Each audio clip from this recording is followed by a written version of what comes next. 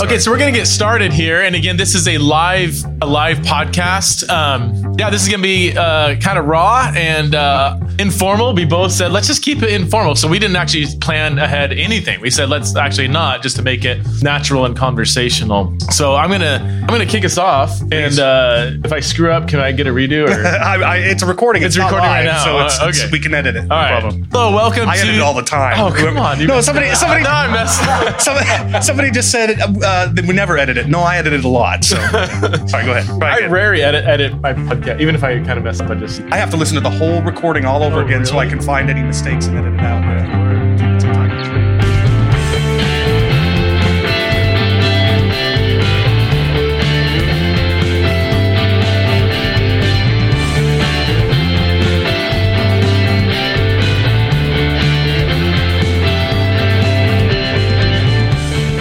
Welcome to a joint podcast between Theology and the Raw and the Rethinking Hell podcast. My name is Preston Sprinkle, and I'm here with my friend Chris Date from Rethinking Hell. And we are at the Rethinking Hell conference. This is the fifth one, Chris, is that right? Yes. The fifth one. We are in kind of north, I got my geography right, northeast-ish Dallas, Texas. And there has been just wonderful discussions, presentations. I guess I can't say that because I'm one of them, but I think it's been... Yours was acceptable. I think it's been a good night and morning so far. So far, there's been 3 presentations. We're still waiting to hear from you, Chris. But I presented last night. My title had to do with the last 4 minutes of my talk. But basically, I did. My focus was on it's like a biblical theology of the fate of the wicked, looking at various passages and background material. And then Dr. Craig Evans presented on more specifically on Mark 9, where Jesus talks about people being cast into hell and argued for Isaiah 66. Well, obviously it's Isaiah 66 background, but then talked about how early Jewish usage correlated Isaiah 66 with the term Gehenna. And then Greg Allison just gave a historical theology defense of eternal conscious torment, arguing that this has been kind of the consensus view of the early church, and we need to take that tradition seriously. And Chris Date's going to argue from the atonement this afternoon. So how do you, Chris, your initial thoughts on this morning? Do you have any lingering questions or maybe emphases, things that we should kind of walk away with so far? What's been your general impression? You're really putting me on the spot. I don't know. It's been really enjoyable so far. First of all, I'm really grateful that Dr. Allison was willing to come out and sort of put himself in the lion's den as he did. So many of us being conditionalists, and I take very somebody in the audience, I don't know if you were here, but said when you talk so much about tradition, it sounds very Catholic. I don't think so. I think it sounds very Protestant. Being Reformed, and that's probably going to rub a lot of you the wrong way, but being Reformed, I take very seriously tradition, and I don't think that it should be easily overturned. And I think that Dr. Allison is right. I am going to challenge a little bit this idea of there having been a consensus, but for the most part, he is right. There has been a consensus, and we have to take that very seriously. I just think that presentations like yours and Dr. Evans, and if I can say so, the presentation I'm going to be giving are grounds for challenging that presumptive authority. And I'll leave that up to you to decide. But the point I'm getting at is I want to take Dr. Allison's side here a little bit and say that one thing we should take away is we shouldn't be too quick to dismiss a consensus of the church. Do take it seriously. And I would hate if there's somebody here who's on the fence and suddenly after tonight, bam, you're a believer in conditional immortality. I think that's a little too quick. Take your time, take it seriously. And people ask me how come it's taking you so long to land where you do on Annihilation, and it was really the weight of the church tradition. I mean, I want to take that seriously, and I don't want to be so arrogant that here I am in 21st century Western America with my exegesis that I can overturn a massive weight of tradition. I will say though, our tradition is a bit checkered. Misogyny has been, in fact, a lot of people who use quoting. I could also quote their statements on women and how women have been treated, and how even marriage is really designed for procreation alone. That's been a consensus as far as I know. Or anti-Semitism. There's been a lot of that in Christian history. Slavery isn't quite uniform, but that's been a big part of our tradition, and obviously flat Earth and several other things. So our tradition is checkered. Now I say that not to say, oh, therefore we dismiss it, but I guess I am a little more eager, or I want to say cautious, but a little more maybe less cautious than some of my ECT friends would be in overturning the tradition. The question I wanted to ask, and literal flames, has that always been part of the tradition as far as you know? Or is that the metaphorical thing? the flames being metaphor for some sort of separation or torment seems to me to be somewhat novel historically. And I could be wrong about that. And if there's anybody who's a historian, correct me, please. But when I look at, like, for example, just a few years ago, there was this whole Strange Fire conference, right? And there was this big hullabaloo about charismatics and we sort of riffed on that in an article at Rethinking Hell, saying that the real strange fire was actually this fire that somebody named Felix, very earlier in the church, described, which is a fire that literally melts off people's flesh, but simultaneously regenerates it forever and ever and ever. That idea, and then you have the language of Edwards and Spurgeon, who talk very, in stark terms about, almost like a spider being hung over or dangled over a pit of flames, writhing in torment. And it seems to me that this idea of it meaning something like separation from God and not to be taken literally is rather novel, and that's why it's actually traditionalists who not too long ago were accused of being soft-hearted and backpedaling on hell because they were taking this sort of separation view of hell instead of a literal flames view. And even Al Mohler cautions against that in his contribution to Hell Under Fire. So I would say I personally think that this separation stuff is a way to try and soften the idea, because many of us do have a real strong revulsion to the idea of the literal flames. What would you say about the weight of the tradition? So I'm not a historical theologian. I've done some work in like pre-Augustinian, kind of pre-Nicaea fathers in certain areas. But so my understanding is that there was quite a bit of diversity prior to Augustine. We've talked about that. I mean, several, Athanasius, Irenaeus, and several others. They're big names. Like these are not on the fringes of the early church. That would have been more. It seems like they were conditionalists. Then Augustine comes on, and obviously a massive influence, very clear, and doesn't just assume ECT, but really argues for it. And then after that, it seems not uniform, but that is the dominant view. Do you have any thoughts on how that came about, how there was this kind of diversity, and all of a sudden, boom, it's just like one view for the next 1,000 years or so? Well, I think you put the nail on the head. I think that in Augustine, you've got somebody who's extremely intelligent, extremely respected, and deservedly so. And I think that his influence is deserved. And I think that it's sort of everybody sort of followed in his footsteps. There may be more to the story than that, and I certainly think that there's more to the story the later you get into church history, when it's going to start becoming a capital offense to disbelieve in the traditional view. Nowadays, there are professors and pastors who will lose their livelihoods if they even consider an alternative to the tradition. So, I'm better able to explain why it persists. I'm less able to explain why that turning point happened with Augustine. I think it was mostly his influence. Yeah. I got one, and if you guys have any questions, you can go ahead and come up here. What do you think about? He made an interesting thought about Greg did about the need for this to catch on. We would need almost like another Reformation. Do you agree that's not going to happen in our lifetime, or do you find that that's how necessary is that for this view to really have credibility, for the annihilation view to have credibility? Yeah, I think. I don't know if I would go so far as it has to be like the Reformation, but I do think it is going to be something like that, given the presumptive authority of the tradition that Dr. Allison inscribed. There was another part of your question that I started to pick up on, and I've already forgotten. Do you think that a Reformation in our lifetime? Yes. Right. Yeah. No. So this is a tough question. I do think. Especially with the advent of the internet, the gatekeepers of the tradition are no longer able to prevent curious, interested hearers from hearing what it is that people like you and I have to say. So I do think they're not going to be able to do that any longer. And I see the tide changing. You've told me about pastors and professors you've spoken to who are in the closet.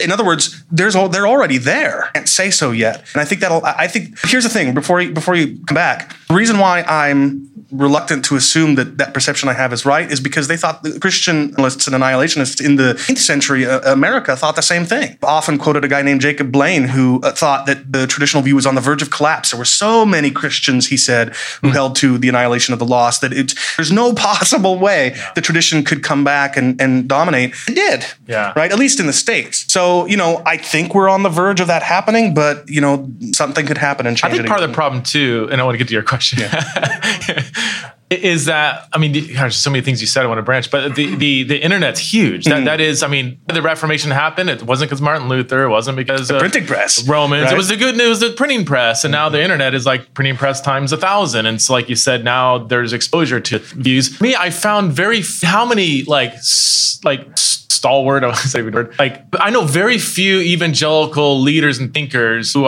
advocate for ECT because they thoroughly studied the issue. You debated cited somebody, I'm not going to name any names, but he's one of the brightest humans I've ever even heard of in the Christian faith. And he almost wasn't aware of as the passages in the discussion. Like people aren't really racing to become an expert on hell. So I know very few who have actually done that, I think, in the biblical material and champion ECT. There's a dozen or so names you can think of that have published or written on it. And the overwhelming majority of people who are like, oh yeah, that's totally what I believe. Mm-hmm. What do you think about Isaiah 66:24? And they're like, I don't know, what does that verse say? They're not that aware of the discussion. And in fact, I think Ben Peoples, part of the Rethinking Hell team, he once said that his experience, and this has been the experience for many of us, we're encountered with this view, this alternative to the tradition, and our immediate thought, particularly if we're apologists who've interacted with Jehovah's Witnesses and Mormons and things, our initial thought is, well, come on, I can think of 100 verses that support the doctrine of eternal torment. Okay, name some. Well, and there's a little bit of hemming and hawing, and you might be able to come up with what you call the big three. I think we gave you that term. But I think it was Ronnie Demler, in fact, who originally hooked us up, that came up with the phrase big three. But for the most part, yeah.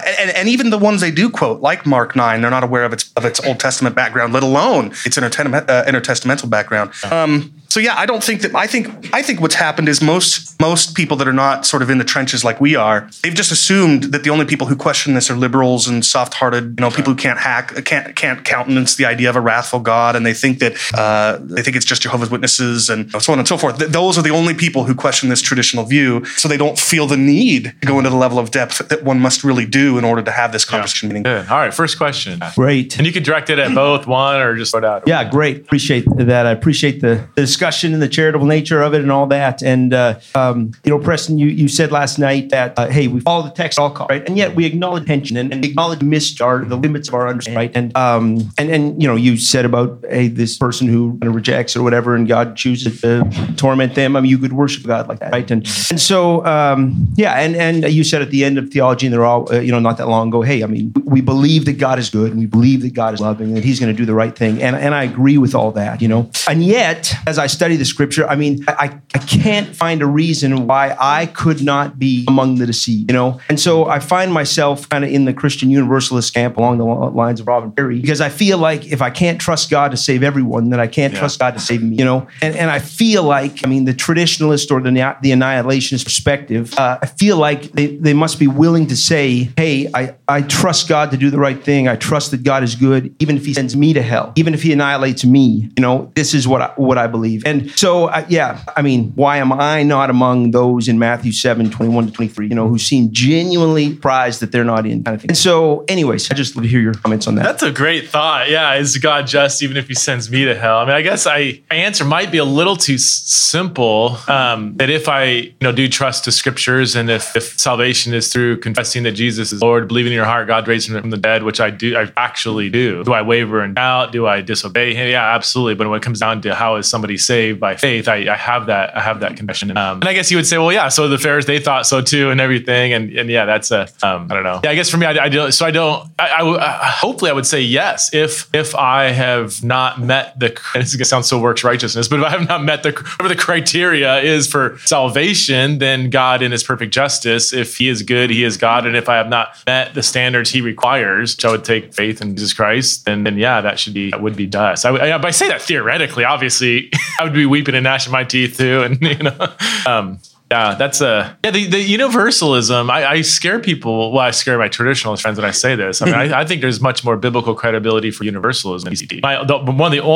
The main reason why I'm not a universalist is the strength of annihilation, really, and I think that by definition rules out universalism. Whereas I tell my EC friend, like, the burden rests on you. You believe in consciousness. You believe in body. You believe in the human person is fully intact, and yet obviously they would repent after being tormented for a few minutes, hours, maybe a day or two. They would hold on and finally, all right, give up, So you're saying God, who wants all to come to Him, is preventing, will not either accept their repentance, or He seals them so that they can't repent. And maybe there's biblical arguments for that, and you can do that, but that the burden of proof would rest on them. They are alive forever and ever and ever. Whereas me, if you face judgment and are annihilated, that by definition rules out universals, unless you say, at that judgment, everybody can. So Robin Perry he's a friend and he's a brilliant scholar. And when I read his book, I was like, wow, he's no joke. books. And his contribution to the book you edited too is really, really good. Yeah. Almost better than somebody we would have liked to have done better. It was probably the most compelling essay. It was. Theologically, I don't know about biblically, but theologically it was. I just want to say an answer to the question that was asked, and this is a very reformed answer, but it's also genuine. I mean this. Firstly, why me? Why am I among the saved? Well, that's the whole point of grace, right? It's not merited. It's egalitarian fairness. It's not based on how smart you are or how righteous you are or how loving you are or whatever. It's just God's grace. And so why me and not somebody else? I have no idea, but thank God I am if I am. But as for the second question, what if I'm not? Am I okay with God annihilating me? None of you are in my thought life every day. I am in my thought life every day, and I'm really wicked. That sounds harsh, but it's true. I'm prideful, I'm lustful, I'm greedy, and the list could go on and on and on. And so, yes, I have a very experiential sense of the fact that I deserve to die. Experiential, let alone biblical and theological. So, no, I would not have a problem. I mean, yes, I'd be scared and I'd be terrified and I hope I'm not gnashing my teeth in anger because I feel like I deserve it. But yeah, I do very much feel like I deserve it. And next question. Hello, first-time caller, long-time listener. I hope this is okay to sit here like this. Yeah. I do have a question, but quite honestly, my heart really burned with this last question of yours. And so someone who's not reformed, and yet I'm a conditionalist, will quickly say that a few years ago, after a routine surgery, I had an artery rupture, and as they were rushing me, this is where it really meets the road, rushing me into the hospital, into the emergency room, or back into surgery, this thing played out in my heart. As I was praying, the first prayer was easy because it was it was a routine surgery, and I really was confident I was coming out the other side. Things were a little different as they were rushing me, and I'm bleeding out. And I'm praying, I'm talking to my God. And I told him, I said, you know what? I know how wretched I really am. I mean, I had honest time with the Lord. I said, I know how wretched I am. And as a conditionalist and someone not reformed, I said, God, I know how good you are. I know how just you are. I know how holy you are. And whatever you deem concerning me, I have absolute peace. Amen. And I had absolute peace as they threw me over onto the surgery table, and I woke up, as you know. So, thank goodness, yeah. So my question is concerning presumed authority. Did I say that right? Presumptive authority. Presumptive authority. Although I think there was somewhere it said presumptive privilege, kind of like that a little bit. And the question that was asked about how quickly this thing could turn around, my thought is just look at a model that we have. Do we have a model? The question is this, do we have a model? And that throughout church history, just as an example, the 70th week of Daniel was fulfilled throughout most of church history, people believed, and correct me if I'm wrong. And then yet, in a short amount of time, we have a great portion, it seems like the biggest part of the church that believes in the 70th week of Daniel being future. It was a quick turnaround with what I believe is a weak biblical case. For this, we got a strong biblical case. How much quicker could this be turned around?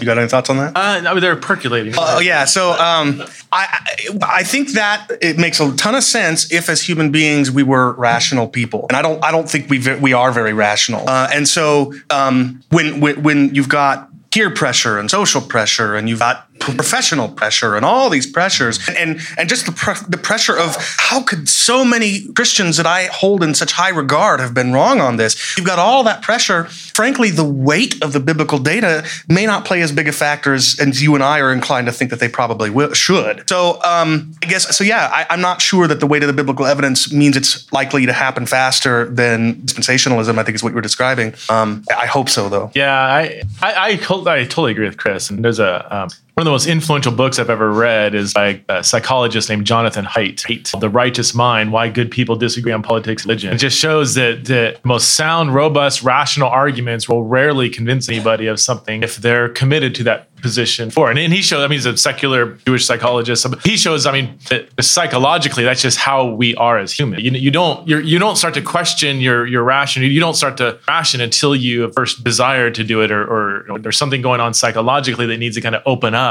before you even consider rational arguments. So yeah, I agree that I think as much as the biblical data, there seems to be really clear passages like 2 Peter 2:6 and many others that you show people, and they kind of, it's like deer deer in the headlights. And like, because the assumption is your view is unorthodox, it's heretical. My pastor who's smarter than you, who, was at my bedside when I was sick, doesn't agree with you. And there's such complex psychological things going on to prevent somebody from seeing the text and saying, oh yeah, you're right. That's exactly what it means. And I know because, not only was I like that, but I'm like that with probably other things right now. There's probably, what am I committed to that, when I hear, I'm like, oh, now that's not right. Now tell me your view, explain it so I can show you why you're wrong. But that's the mindset that we have. So yeah, I don't know.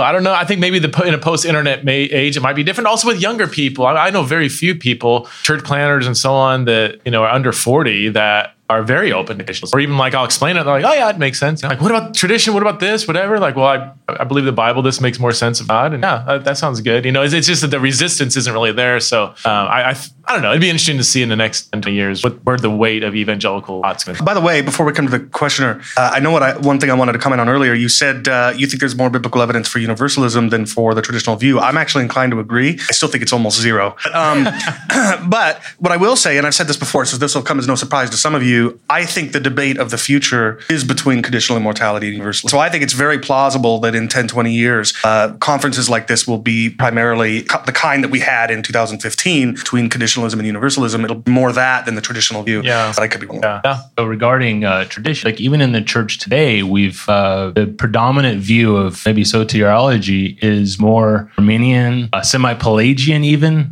We had people leave our church because they accused the pastor of preaching heresy. They didn't understand that they were semi-Pelagians. They were actually the heretics, right? So things have shifted so much, but I wonder if this kind of Arminian semi-Pelagianism, a lot of that is driven by the doctrine of eternal conscious torment, right? Understanding, even trying to hold in your mind that idea, like I think Allison quoted John Stott, just it's unconscionable. Like you can't even think on it very long. I wonder if just the very thought of it drives people into a realm of saying, if that's true, then everybody has to have an equal chance, right? And then versus somebody who's more reformed, my struggle is the Bible drove me into reformed theology, and I held this view of eternal conscious torment. And so I'm like, wow, now I'm reformed, and I don't like Romans 9, but I'm going to believe what Romans 9 says, and God is God, that whole path. But now I'm like, wow, Bible led me to a reformed position, which created tension, and yet maybe the Bible is also leading me to a place. I'm just wondering if you think that, long way to get to the question, that the doctrine, a biblical doctrine of eternity could help lead a kind of heretical church that are semi-Pelagians into a more biblical view of God's salvation? I'll go first on that one. I think that's an interesting question.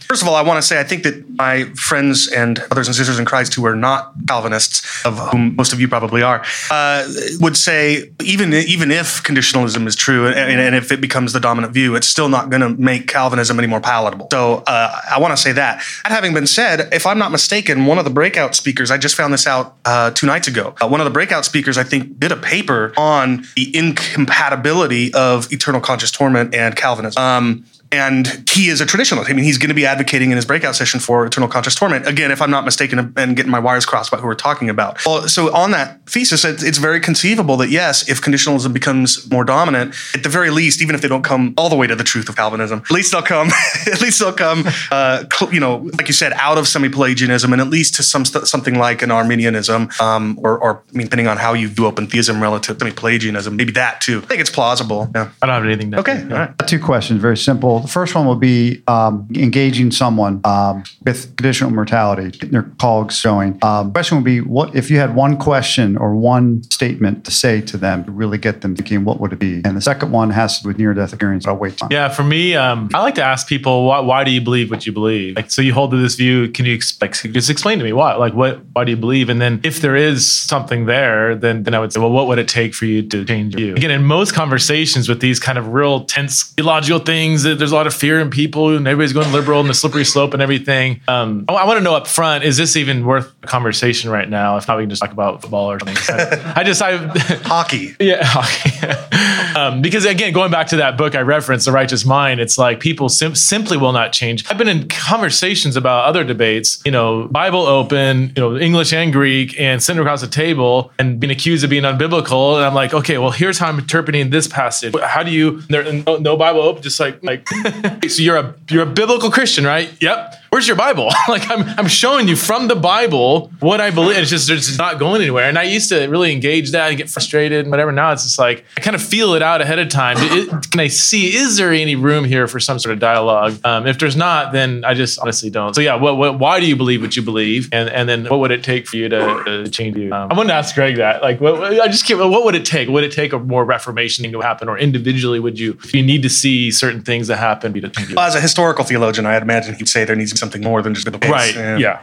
For me, I've had a lot of success with Isaiah 66:24. I remember several years ago, in the Facebook group, and by the way, if anybody's not a part of the Rethinking Hell Facebook group, it's a ton of fun. There's also a little bit of, sometimes there's more heat than light, but usually we do a good job of keeping it light. I remember one time, there was a good week or so where we kept coming up with these memes, these conditionalist memes. And one of them was a picture of a koala bear on a tree. And he's holding the tree, he's looking at the camera, and his eyes are wide open, like, what was that? And I put on there, Isaiah 66:24 talks about corpses. And I've had people who will quote Mark 9:48, the worm will not die, fire will not be quenched. I'll say, go read Isaiah 66:24. What do you make of this? And they're like, hey, that's interesting. I don't know what to do with that. No, some of the more staunch of them will be like, oh, well, that's just symbolism for the second death or something like that. But that's typically a good way to people to think, oh, maybe it's not quite.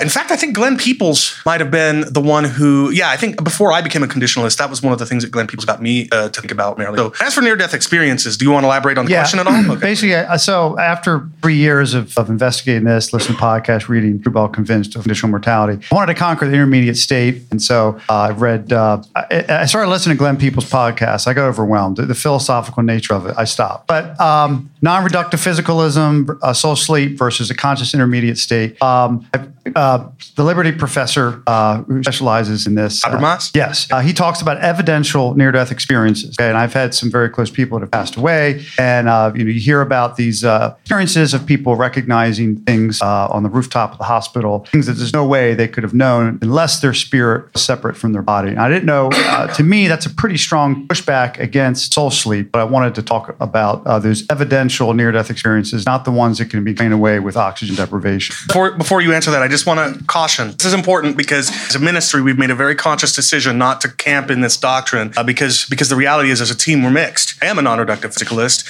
and others in this very room on the team are not. So just be aware that what we're giving here is not really directly related to the topic, but we'll certainly share our thoughts. I do, as somebody who, again, is a continuationist, a charismatic on paper, at least. And I was raised in John MacArthur's camp, so very much wasn't raised in an environment. So I just want to qualify that before I say what I'm going to say, but I still do. I just have a hard time neither believing nor disbelieving experiences, because my Hindu friends will say they died and met Kali, and Kali is the right guy, whatever. And like Muslims and the atheists will say, I had a near-death experience. There is no God, So I would have a less enthusiasm taking somebody's experience, because even just psychologically, we have the capability of made up of all kinds of stuff that is or isn't, or whatever. Our minds are weakened. Any psychologist, you go to and your memories, you have the capability of forming memories that never happen. Whole stories just to cope with trauma. So the complexity of the human mind makes me kind of, again, not distrust people as in that didn't happen, but not always trust them either. What I can do is I have a God breathed out text that I can see these words and I can try to interpret them. So that's really where I want to focus. My answer to the question is, I think it's interesting that the first thing we go to when we see this kind of powerful evidence is it must be some sort of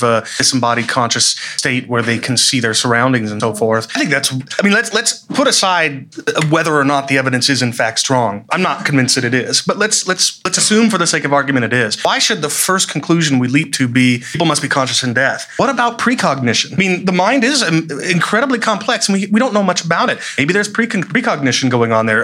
In other words, seeing the future, right? We do have prophecy has every bit as sound a biblical precedent as disembodied conscious existence. In fact, I would argue more so, being somebody who doesn't believe in disembodied conscious existence. So I think that there are. I guess what I'm saying is let's be, even if we accept the strength of the evidence, let's at least explore other explanations besides merely just embodied experience. So I have a question, but if I could just speak that a little bit, because I love that topic. I've heard the same stories from SDR. Shout out to Greg Kokel and SDR Interacting. Thank you. We'd love to interact with them. Yeah. But and some of those are really interesting. Precognition is one thing, but I think something you have to take into account is the assumption of articulalism, which is not something, it's just something we think about, I would say, in the same way that most people think about it, don't conform, and they have no idea they're making it inherent in the culture when you just so like there are certain worldviews, and I toward physicalism where it's not that the spirit is inside the body, but that the body is. And so the finiteness, limitation body is something that you think of it as body inside the stuff and hard to wrap. And then my second question is kind of an observation and then a question on top of that. I find in most of the interactions I've listened a lot on physicalism with performance, your debate previously not an intellectual giant. That was embarrassing in my opinion. I want to say a word about for those of you who know who we've been talking about. If he had known, I think what he was getting into, he would have done a much better job preparing. Right. And also, I think his argument was a little misunderstood. He wasn't saying we should just accept tradition. He was saying the tradition is the reason. So I just want to be careful. Yeah, for those of you who know what I'm talking about, he deserves more respect than I think he sometimes gets. Which is not to say you're disrespecting him. Well, that particular thing. So, okay, all right.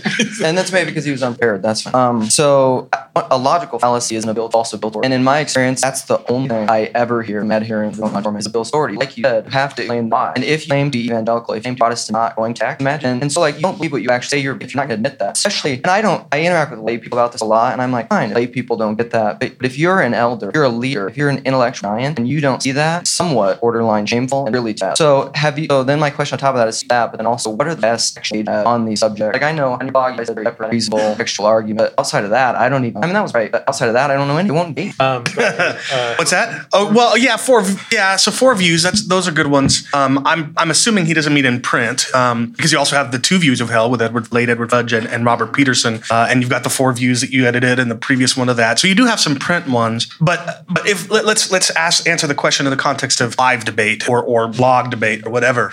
Yeah, as far as specific texts, I mean, I think 2 Peter 2:6 is my favorite go-to. Like I did last night, I asked a question: what did Peter believe happened to Godly? It's precisely what he answers that question on paper. I just asked the question. I just ask it again. They will become like the cities of Sodom. They will be reduced to ashes. Is that what you're asking? To clarify, what I'm like biblical text, or are you talking books? What I'm trying to ask is, in your experience, you had reasonable interactions with people about the text. Have there been traditionalists that have argued with you from the text? Honestly, in the word, because I don't swim in like really like far conservative evangelical circle, and so I don't have a lot of resistance on this. And I think maybe I don't know. I've developed the reputation of being honest as I can with the text. So when I say this is where I'm at, the assumption is, he must have biblical reason for it. So I haven't met. I mean, watching your debates, I just cringe at the strawman and just the real antagonism almost. I'm just like, and that hasn't been really my world. I remember I had some students of mine at Eternity Bible College, but a Southern Seminary. Oh no, I had a friend of mine who was at Southern Seminary, very conservative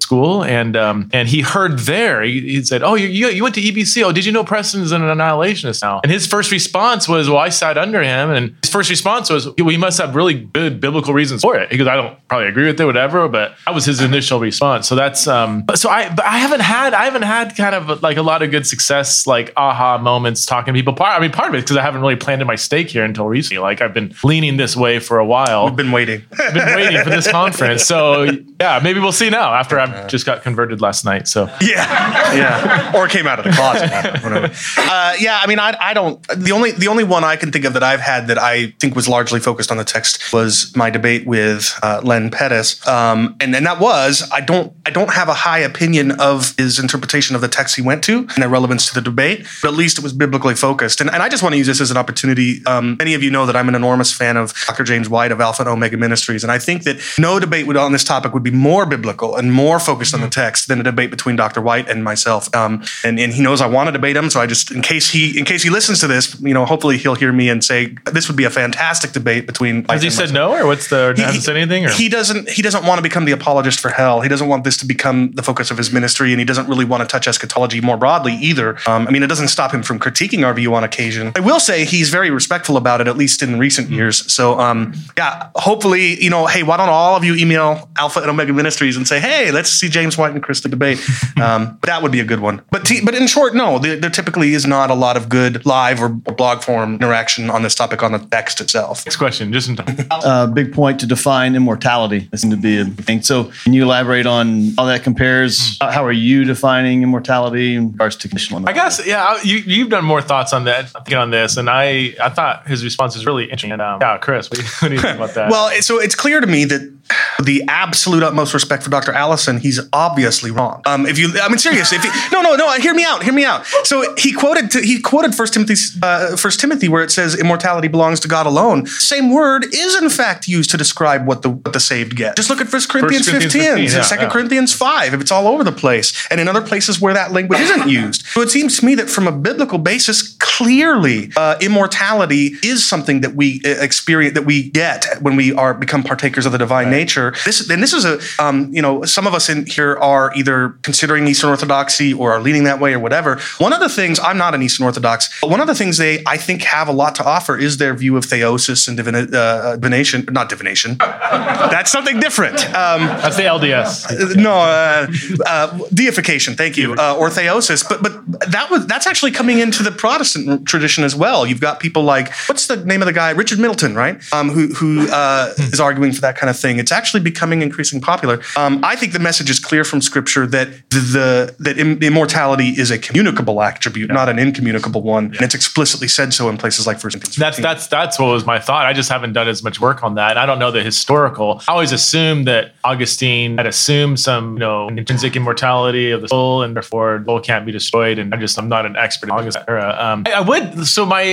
I have wondered. I know the conditionalist argument that immortality is a gift given, through the resurrection, faith in Jesus Christ, and therefore unbelievers aren't immortal. And I just wonder, though, if there's room, there could be room. This is, I guess, a seat argument that would need to address room for some sort of existence ongoing that wouldn't be technically classified as immortal, so that the idea of immortality isn't just never-ending existence. It's something more about both never-ending but also quality. Kind of like we talk about, eternal life isn't just eternal bios, it's just zoe, just like a quality of life. So that's my one hesitation with even the term conditional. I do think that the conditional immortality, not as it's taught in Scripture, which I absolutely believe in, isn't quite enough to prove conditionalism. This is where I do like to elevate the language deduction, kind of like if all we had was conditional immortality, there could be room for some sort of existence that wouldn't be classified as the biblical concept of immortality. I'm not saying I agree with that. I'm just saying I think we would need to argue for that, not just. Well, let me try to argue that. Yeah. So first of all, historically, I'm trying to be funny. Yeah. I don't know if I've succeeded. Historically, the traditionalists, and I'm going to quote a bunch of them in my talks today, they have very, very openly described the state of the wicked as immortality explicitly. And even lay people today will say everybody gets eternal life. The question is where you live it. Right? So this is very. Is it possible that there's some form of the tradition where they're not made immortal? That's possible, but that's more novel than the view that we have. That's more historical than the view that we have. So that's first thing. Secondly, we're upheld in existence right now, yet we're sure to die. That's what makes us mortal, right? So if we're going to say that the resurrected wicked are not immortal, God is just sort of upholding them in existence. Number one, how is that different from now? And number two, if that's the case, why will we die but they won't? And if they don't, then they're immortal. And that was my third point, which is that the word immortal to us in English, I think, carries certain connotations that I'm not convinced biblical, the Greek word for immortality and incorruption, I'm not convinced they have those in common connotations. For example, athanatos. That doesn't mean immortal. It means not dying, not death. So if the wicked are resurrected and however they're upheld in existence, if they're never going to die, that is by biblical definition immortal. Athanatos, not dying. That's my view. I didn't know if it was just semantics of a definition where this definition, the incommunicable, more like eternal, no beginning, no end, versus you can have a beginning and no end when we talk about eternal life. I didn't know if it's semantics or there was some Greek stuff that I definitely know about. Thanks. Yeah, sure. Anybody else have any questions? Want to come up? And I just took a bite of my taco. I can't talk right now. I wonder where Dr. Evans went. I was hoping we'd talk to him for a few minutes. I just want to say, if there are any of you breakout speakers, I know some of you are here, who would like to come up and say a word or two about what your talk is going to be, please feel free to come up, and we'd love to give you guys an opportunity to encourage people to come to your session. I certainly want some people to come to Williams and mine, but I don't want everybody to. So if please do consider going to Adela's and Zach Manis's and Bob Swan's. And I think is there a fourth one I'm getting? Nick, of course, Nick. Where is somewhere around here? I don't know why I can't see him. Okay. Oh, well, did all the breakout speakers? I see see Zach there. If any of you want to come up, please do. And Adela, say a word or two about what you're going to be talking about. But in the meantime, I'll let you ask a question. Well, real quick, I go into back to the immortal question. Okay. Because yes, I get the way it's been framed in church history. I get that, and on lay level. But just going back to the Bible, is there any case that could be made for somebody lives on and yet isn't classified as biblical concept of immortality? I'm thinking, the shades in Sheol or something. People. But they're disembodied. Afterlife. Yeah. Oh, so you're saying if you're living forever in an embodied existence, that means immortality. Yeah, that's athanatos, not dying. Now there are some who, so throughout church history, again, the wicked in hell have always been thought to be embodied, physical, resurrected people. I'm aware of no historical figures, no respected historical Christians have taught otherwise. I think that we're on the verge of, if the tradition is going to continue advocating for some sort of eternal torment, it's going to have to be in a disembodied hell. Now, I have arguments against that too, but I think that's the direction they're going to have to go, because I think that's the only way to get around the biblical language of immortality. Okay, that's good. Hey, Preston, last night you were talking about the curse of Adam, and then you were talking about the curse of the law, and consequence of both of those death. Those curses came about at different times in history, but they seem to, they're running parallel. I want to add this question. Do they converge then in Jesus' ministry, where he talks about the fact that, crossing over from day-to-day life? In other words, and in Paul's discussion, in other words, do both of those converge into one? If I understand your question, I think yes. My understanding of the Old Testament story is that what happens in the garden sort of happens again in the life of Israel. So the Israel is kind of like viewed as the new Adam. You see a lot of parallels, for instance, between Genesis and Genesis 12 and 50, which, it's kind of like we're replaying the story of Eden again. Like, it didn't work out with that dude, so let's try it again with Abraham, and it's not really working out. So that there is a lot of correlation between first language, death language, life language, between Genesis 1 and 2, and then the ongoing story of Israel, so that when Jesus comes on the scene, he's both the new Adam and the new virgin. I don't have an ad.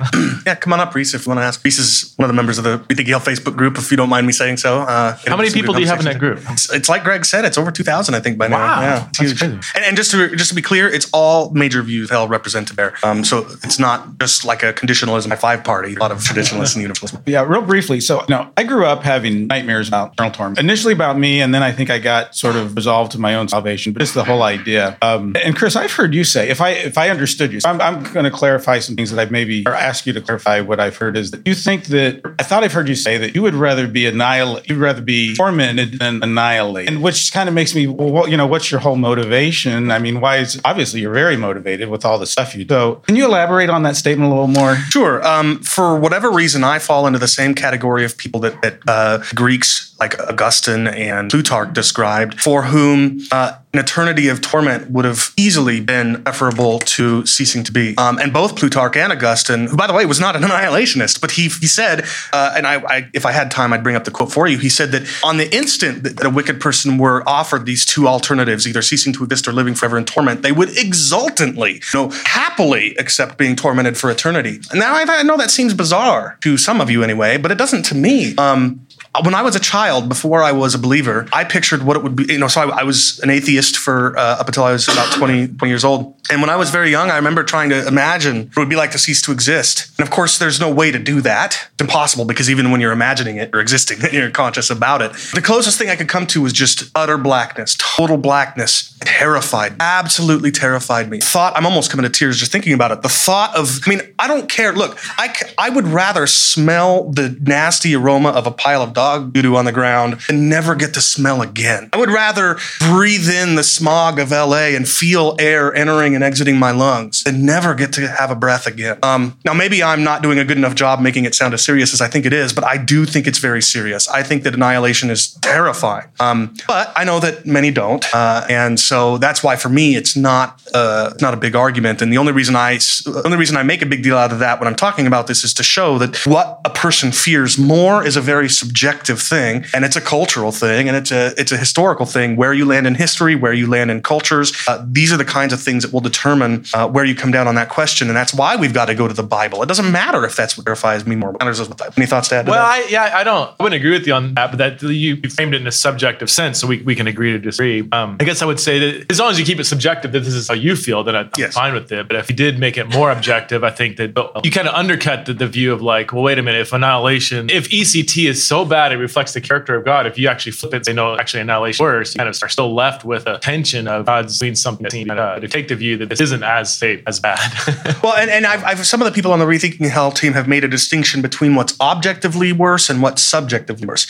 If life in and of itself is a good thing, and I think it is, and to be deprived of even that would be more severe than to give the wicked life forever, because then they're at least getting life, which is an objectively good thing. So I would argue that from an objective standpoint, what is real, regardless of how we feel about it, annihilation is more severe than life in torment forever. But on the other hand, there's also the subjective element. How do we feel? What would it be like to experience that? And we all have heard stories, or maybe even know people who've been in the most imaginable pain and would love to die to get it over with. Now, I think there's an element of that, of them thinking there's something on the side. If they didn't think that, I'm not so sure they'd be so quick to want that. But putting that aside, the point is that subjectively it may be that eternal torment is more severe, and objectively it's annihilation. That's possible, in which case it could be. That might help us to better understand how these different fates are consistent or not with the paradigm. I also have a problem. I mean, again, we're dealing with the subjective thing, so it's almost pointless to keep going. But I mean, there's plenty of people who would rather commit suicide and die than live on a life that'd be more miserable than death. Even euthanasia, we take them out of his misery, or if a cow is suffering, we kill it for humane reason, not because we think that's worse than suffer, because you can wipe out and I just read with that. I'm not living on a farm. But I don't know. I don't know if that really. My assumption is most people aren't going to buy that.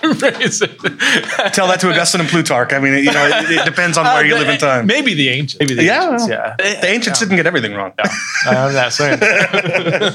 Please go ahead. I am one of the presenters. I just want to say something quickly. I come from Roman Catholicism background and also Reformed theology. And Reformed theology, the holiness of God and the sovereignty of God is a huge thing. So when I heard Professor Allison say, when he put up the nature of God, I was like, oh, he's went in a good direction. When I heard him say that somehow suffering is satisfying for the sin of a holy God, that totally strikes me the wrong way, as opposed to death being what has always been the case for the satisfaction of the remission for sin. So it's something we will talk about, is what I wanted to say that really. You want to tell the people here your name so that if they want to listen to your talk? Yeah, my name is Bob Swan. I'm from Massachusetts, but I've avoided the Massachusetts accent. I can give it to you if you want. I'll leave that out of the podcast. Okay, all right. Thanks. Any other questions or anything? We've got a couple more minutes before we got to go back downstairs and start breaking out to breakouts. But if there's anybody who wants to ask one more question, or a breakout who wants to come say one more thing, come on up. Otherwise, okay, we got one more. I mean, this maybe goes beyond, again, the scope here. I'd just love to hear your comments on the work of Peter Enns. I spoke at a conference with him a few weeks ago, and first time I met him in person, wonderful guy. I don't like to give general comments. Do you have anything specific? I would hate to. Yeah. So to repeat, he, specifically about Pete Enns, he's less concerned with getting it all right. He's more okay with kind of the messiness of not getting it right. He's okay with tensions in Scripture. He would say flat out contradiction in Scripture, and I would be more bent that way. I'm very okay with messiness. For instance, I would be more reformed like Chris, but I'd also say I think prayer moves God, changes history even, and like, oh yeah, both. I'm like, well, I think Scripture teaches both, and it really doesn't bother me. So I'm very okay with that. I do believe the Bible is infallible. And I think it is historically accurate, but I don't need perfect accuracy for it to be authoritative. I'm okay with some of that, but I would still land on. I think there's a lot more uniform. I think the Bible's not as messy as he makes it out to be, and there's not as many contradictions. I think he does. He loves to. I think some of this is his trajectory. He really raw bad experience with really conservative evangelicals. I think that plays a role in his trajectory. And so I would say, okay, he brings up all these tensions and contradictions. I'm like, well, there's been good responses to those. He highlights all these contradictions, whatever, and like, okay, maybe some of those are really hard to work through. Other ones are like, well, you didn't acknowledge this, and this that people have said solve that contradiction, like contradictions between Kings and Chronicles and Numbers. The numbers don't match up, and I'm like, well, there's about 220 times when there's numbers mentioned, and there's only like 11 of those where there's disagreement between Kings and Chronicles. Everybody freaks out over the disagreements numbers, and there are some disagreements, and the disagreements go in like both directions. Sometimes Chronicles is higher, sometimes it's actually lower, so there's not a clear agenda. And so if all you do is expose the messiness of these contradictions without saying, it's almost like he emphasizes a little. All that to say, I very much appreciate his work. I just don't line up on several things, but yeah, I appreciate it. I'll just say I'm an inerrantist. I'm reformed. Reformed, and I'm a young Earth creationist. So you can imagine I don't have a lot of positive things to say about Pete Enns. But I'm just kidding a little bit. I don't know enough about him to say anything meaningful. And besides, it's we got about 10 minutes or so before we got to get to our breakout sessions. So Preston, thank you so much for doing this with me, and thank you for coming and speaking at the conference and emceeing it today. And I just want everybody to know here, I'm so thankful you guys are here. It's been such a blast for me. I live in the Pacific Northwest where there's not a whole lot of this kind of depth of conversation. And so when I get to have these kinds of conversations with people, it's like finding an oasis in the middle of a desert after you've been walking, So thank you for being here. Thank you guys for being here. And I hope that you guys enjoy the rest of the conference. Preston, do you want to say a word before we go? Thanks for listening to Theology in the Raw and the Rethinking Hell podcast.